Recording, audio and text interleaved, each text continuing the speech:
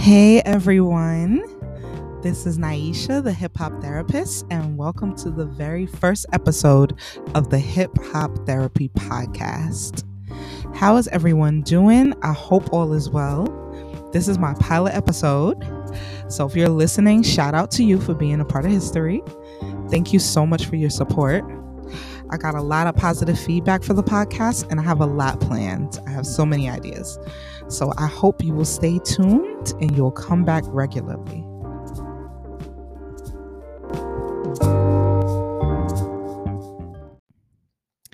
So before I get started, I want to give a little more background about hip hop therapy. This is a concept I've been pondering and working on for about a year now. And I'm ecstatic that it's finally come to fruition thanks to the support of some very close friends and family of mine and all of you listening right now.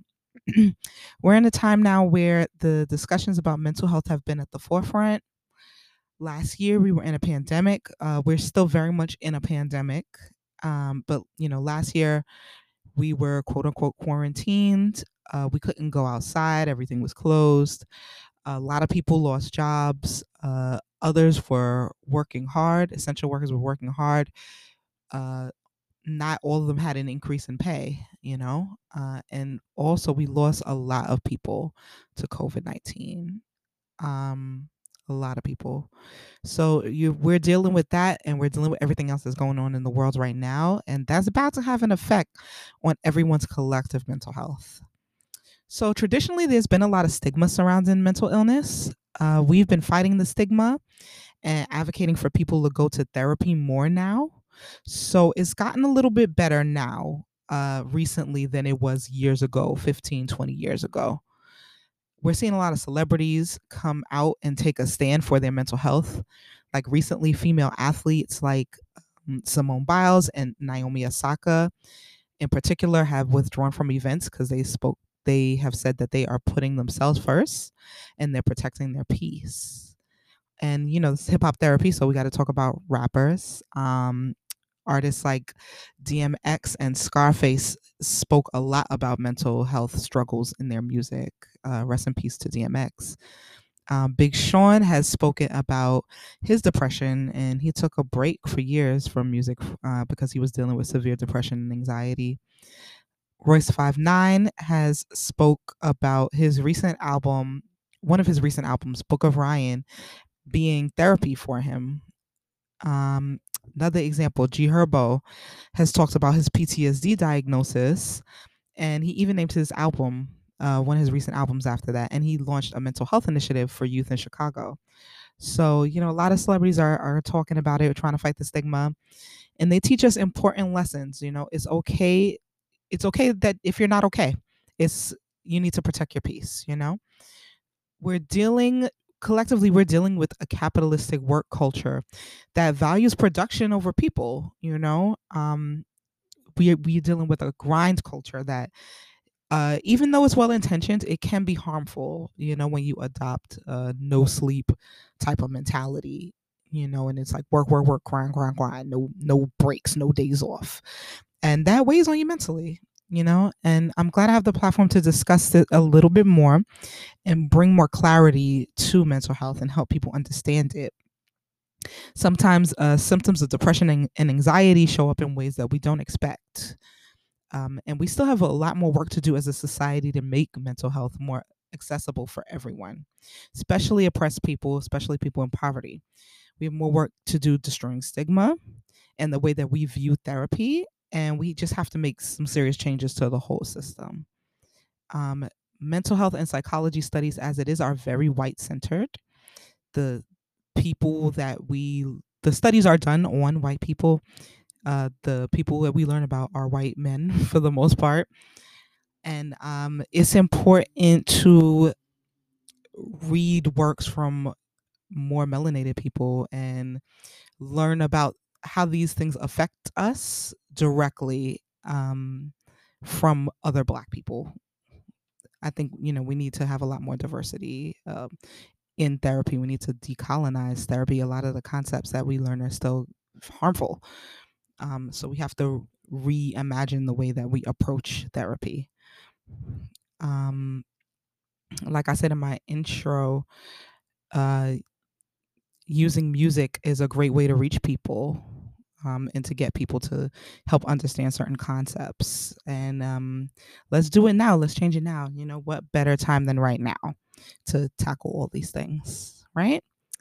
So that's my spiel. We're going to jump right into this first episode.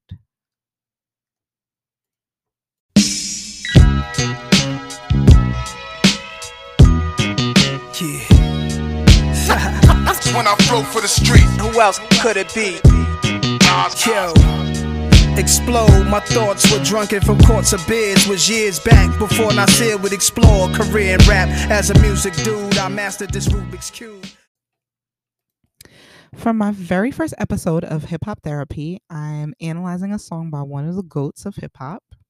He's top 5, is not debatable. Don't debate me.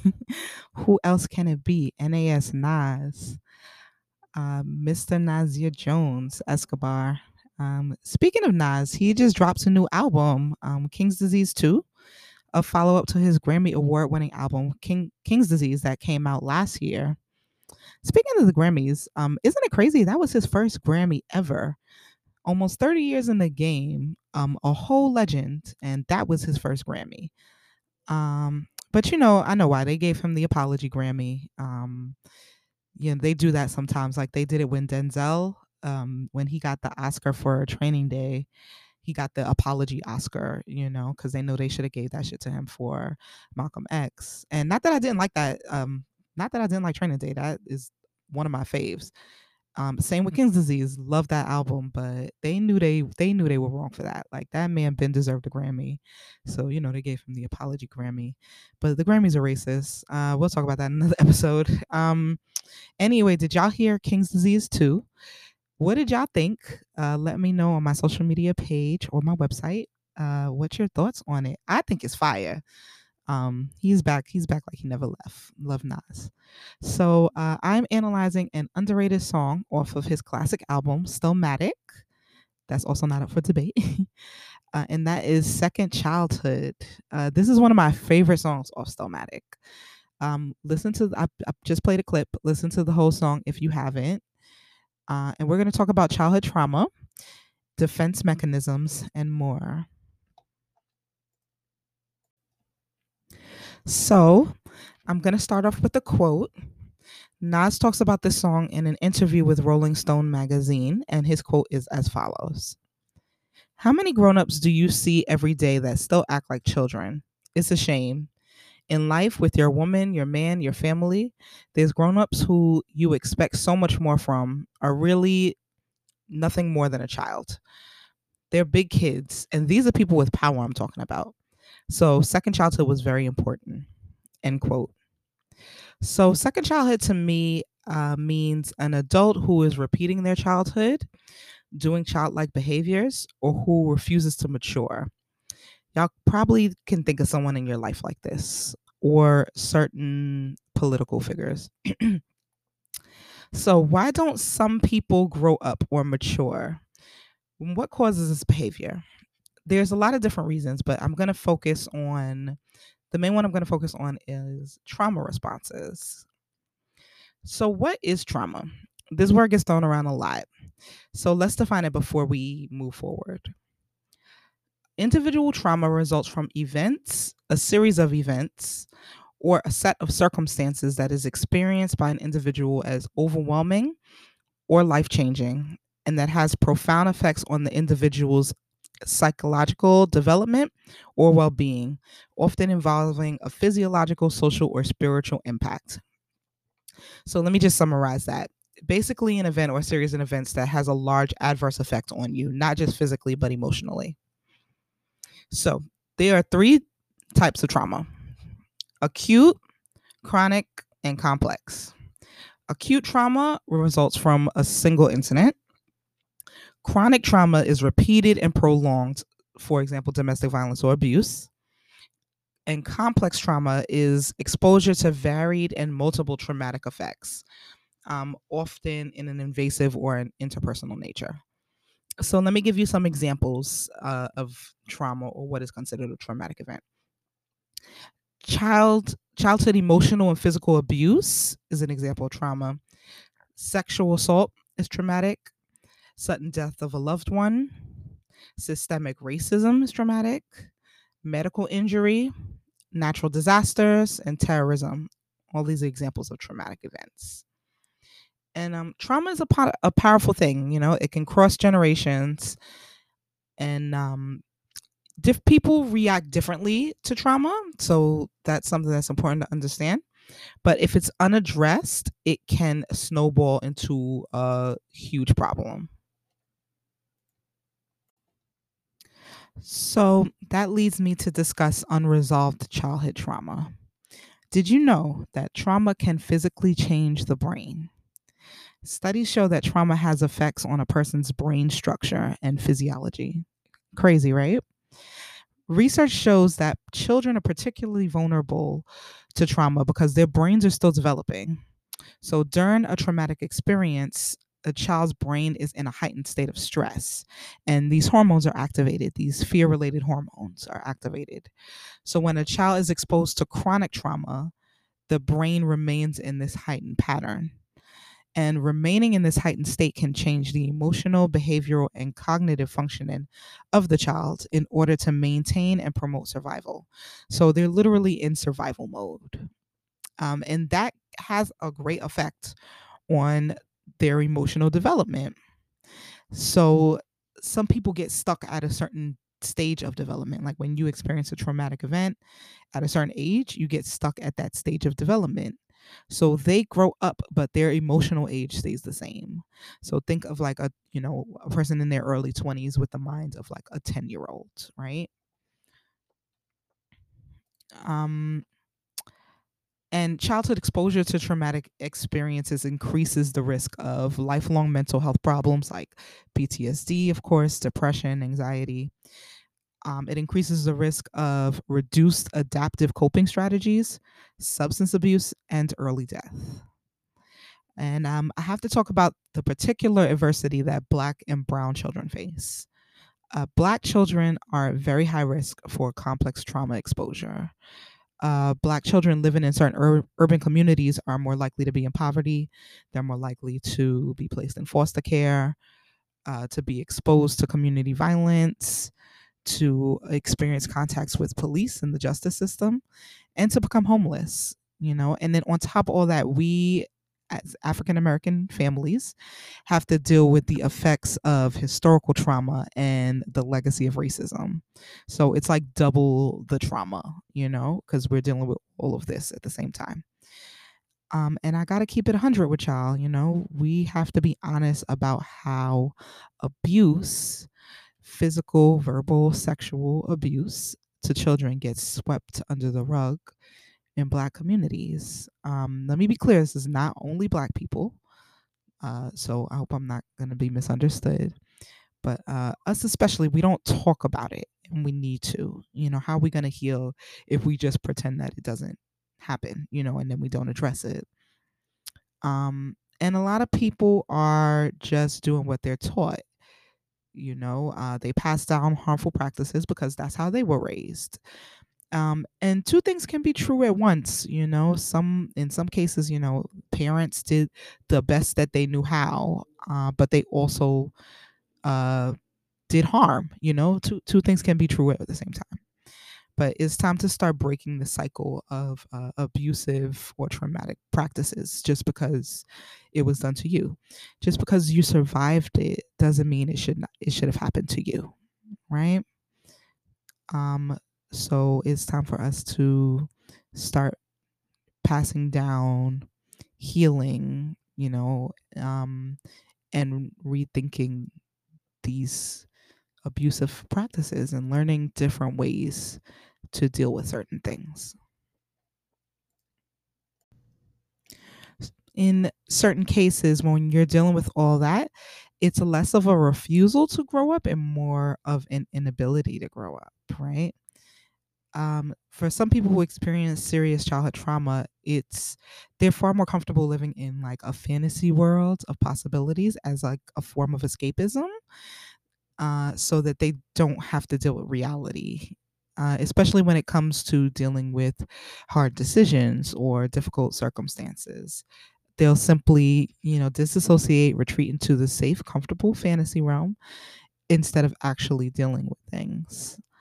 And if these behaviors aren't addressed when they're still young, people carry them through adulthood and it hinders them permanently, keeping them from making any decision toward making any like steps toward a life that they really want. And then they are at ease in these situations that they don't even really want because there's that security, that comfort that they're used to. And if they come out of that security, then they have to contend with anxiety and being uncomfortable, Um, and then they'll find themselves replaying situations where they're childlike and they're helpless and being cared for by other people. And this is a way for them to avoid having to grow up. And that is an example of a defense mechanism. What is defense mechanism? What are defense mechanisms? Um, they are sometimes called coping mechanisms. Defense mechanisms are psychological strategies that are unconsciously used to protect a person from anxiety or stress arising from unacceptable thoughts or feelings. It can be adaptive or maladaptive depending on the circumstance. Meaning, sometimes defense mechanisms are a good thing, sometimes it's not such a good thing. What I had just described is a defense mechanism called fantasy. It involves the excessive retreat into daydreams and imagination to escape problems or to avoid conflict. Where basically, you kind of create like a fantasy world, to avoid reality. Another very important defense mechanism is called regression. Regression is the retreat under stress to an earlier or more immature pattern of behavior and gratification. So you're like unconsciously reverting to an early stage of development, a childlike behavior, as a way to avoid adult like responsibility.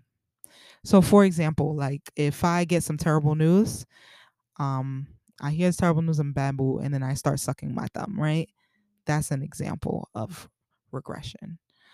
Um, and short term, it could be good because it provides a certain amount of protection, but it can be bad if we become dependent on it and we lean on that as our form of adapting, right? So basically, you feel you in a situation where you're uncomfortable, you're feeling helpless. So you're seeking comfort and then you think of something that made you comfortable as a child. And then you lean on that, you become dependent on that, and then you don't know how to break that cycle pretty much, right? So that is one of the main reasons why some people don't grow up or they're stuck in this childhood cycle. Um, but there are other reasons why some people don't grow up. Let's get into those. So, one of the other reasons why some people don't grow up is fear of being autonomous. Sometimes we make decisions and they don't work out or they went wrong somehow. And, you feel like a failure. And some people internalize that. And then they in turn develop a fear of failing again, and they don't grow from that. And then they rely on others to, make decisions for them because they don't have that confidence in their abilities anymore, because if they've internalized the failure. But, it takes some time to learn to take the right steps toward personal autonomy, or you may never be able to live life the way you truly want it. Another reason is a person gets trapped in the glory days of their youth. This is common for people who have like child stars or people who had some fame or like some success in their younger years, like their teens, early 20s, and they decided to cling on to that forever. When we say people like peaked in high school or peaked, in a young age, like that's what we're talking about. Um, and these were moments where they felt special and they felt adored, and that became a cornerstone of their development. And they just kept clinging to it, and they're not really able to move on. That's something else that Nas discussed in this next clip that I'm about to play. Junior high school dropout, teachers never cared. They was paid just to show up and leave. No one succeeds, so he moves with his peers. Different blocks, different years, sitting on different benches like his musical chairs. All his people's moved on in life. He's on the corners at night with young dudes, it's them he wanna be like. It's sad, but it's fun to him, right? He never grew up, 31 and can't give his youth up. He's in his second childhood. When I flow for the street. Who else could it be? So, in the clip you just heard, Nas addresses the systemic issue of the flawed school system. So, the guy in the verse that he's talking about dropped out of school, right? And he discusses the problems with the school system. So, a lot of times public schools are overcrowded and underfunded, and a lot of them lack access to resources. So, for example, a lot of schools have one nurse and one guidance counselor, and this is for the whole body of students, right? How well do schools really prepare us mentally for the real world? There's a lot of structural racism in the schools in regards to standardized testing, outdated textbooks that sanitize history and idolize horrible people. Um, there's also a lack of motivation with certain students when they see people with legal jobs struggling, and they see rich quote unquote criminals, right? Or rich businessmen who didn't go to schools. And that also includes students who just have feelings of worthlessness, like internalized feelings of worthlessness. And this is especially true for emotional abuse victims. So they're like, why try? It's not worth it anyway. I'm stupid. I'm worthless. Why try to even succeed in school? So, that could be a reason why the person in question dropped out. And what happens if we don't get the resources we need as a child? How can we grow? He also touches on the lack of motivation for the teachers. A lot of times the teachers don't get paid enough. And, there's a lot of different issues with teaching. So this is one of the many systemic issues that needs more focus. What are some solutions? If you identify with any of this, if you're dealing with trauma, whether you experienced it in your childhood or another stage of life, here are some things that you can do. Now that we're trauma informed, it's important to acknowledge the trauma and recognize it for what it is. Once we find the root of the problem, then we can work to find a solution. We have to eliminate toxic people and seek supportive people. People truly underestimate how important your tribe is. And sometimes you can't eliminate toxic people, but you can set boundaries, especially when we're talking about family, right? It is so important to have people who surround you speak life into you and support you. That's step 2. Number 3, accept it, find acceptance, and regain control of your life. So learning about acceptance and letting go, it doesn't mean that you're embracing your trauma, like you agree with it or that it was okay. It just means that you decided that you've accepted it for what it is. You're not going to let it rule your life, and you're going to move forward.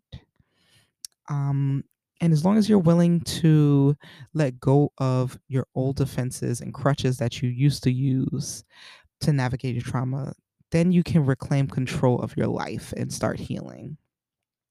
And finally, get help, and don't be afraid to ask for help. Find a therapy style that works for you. In a different episode, I'll talk about different therapy styles, but whether that's psychoanalysis or cognitive behavioral therapy, find a therapy style that works for you. Find a therapist that's good for you. And be patient with yourself. Remember, healing is not always linear. That means, you're going to go through a lot of ups and downs, and you might definitely be put in a space where you're uncomfortable. And that's okay. It's not easy, but it will get better for you. being in our second childhood isn't always bad, right? So let's talk about some healthy ways to explore our second childhoods. Um, so as an adult, we see the world through our past experiences and it's colored by how things should be. And as adults, we get caught up in the system. We care too much about what other people think and how we're perceived. And, we start focusing on money above all else, right? But kids don't do this. They live in a world that is kind of free from conditioning. So here's some ways where we can reconnect with our inner child. Number one, make time for play and make time for rest. It is vital to enjoy yourself. As kids, we used to play. When did we forget how to play? And I know it's easier said than done. We're going to talk more about the ways that the system makes it difficult for us.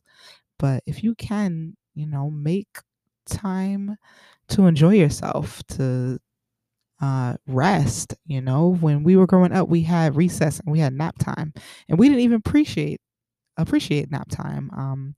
I would love to take a nap every day now. But yes, number one, rest and play. Number two, childlike curiosity. Try something new. Try to learn or do something new. A lot of times, what stops us from trying new things is how we will look to others. Fear stops us. But kids have a way of believing that anything is possible, until we kind of like beat it out of them when we get older. But believe in yourself more. Try something new. If it works out for you, great. If it doesn't, then, at least you could say you try something different, right? And number three, keep nostalgic thoughts. Watch movies you enjoyed as a kid, movies and TV shows you enjoyed as a kid. I've been watching the X-Men animated series on Disney Plus lately. Shout out to the 90s kids who used to watch that Saturday mornings. Such a great show, an amazing show, really. And yeah, it cheers me up, So do that, play video games, do something that so you maintain your youthful spirit.